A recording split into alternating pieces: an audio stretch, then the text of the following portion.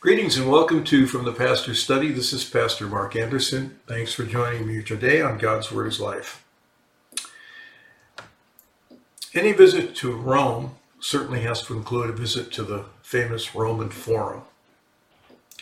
And in the Roman Forum there stands a small temple, small circular structure, at least the remains of it, that was among the most important buildings in all of the Roman Empire. Within that small circular structure, a flame was kept burning 24 hours a day, day after day, for centuries.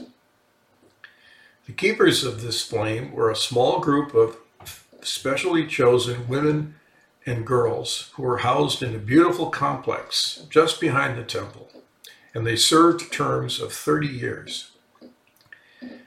Their primary task, was to see to it that that flame never went out.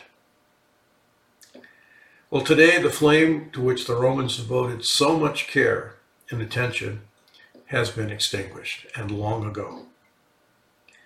The compound of the Vestals and the temple over which they kept watch are in ruins.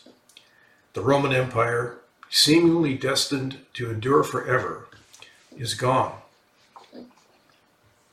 Christians too have a light which requires our attention. That light is the message of the gospel, the good news of Jesus. From generation to generation, the church is mandated to make the stewardship of this word of the gospel, our first priority. Other matters may occupy our time and attention, but none are more important. Unlike the flame of the Vestals, however, the light of Christ is not dependent upon us in order to endure. We do not keep the light of the Word alive. The Word keeps us alive. I take great comfort in this.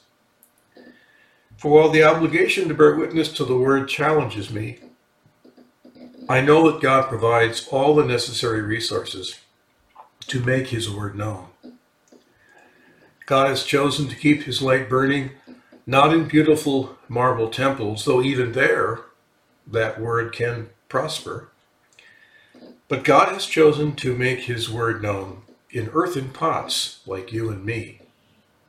We are the primary vessels of God's word.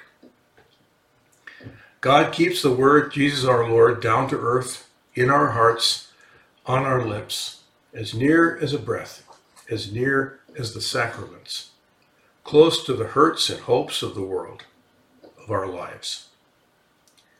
And in doing so, God keeps us in His promise, His word of promise. The light of Christ will shine.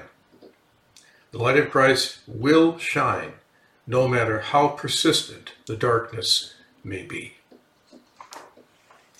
Thank you again for joining me here today on this podcast. Take a few minutes and look around the website, and come back anytime and join me here next week for another edition of From the Pastor's Study. And until then, grace to you.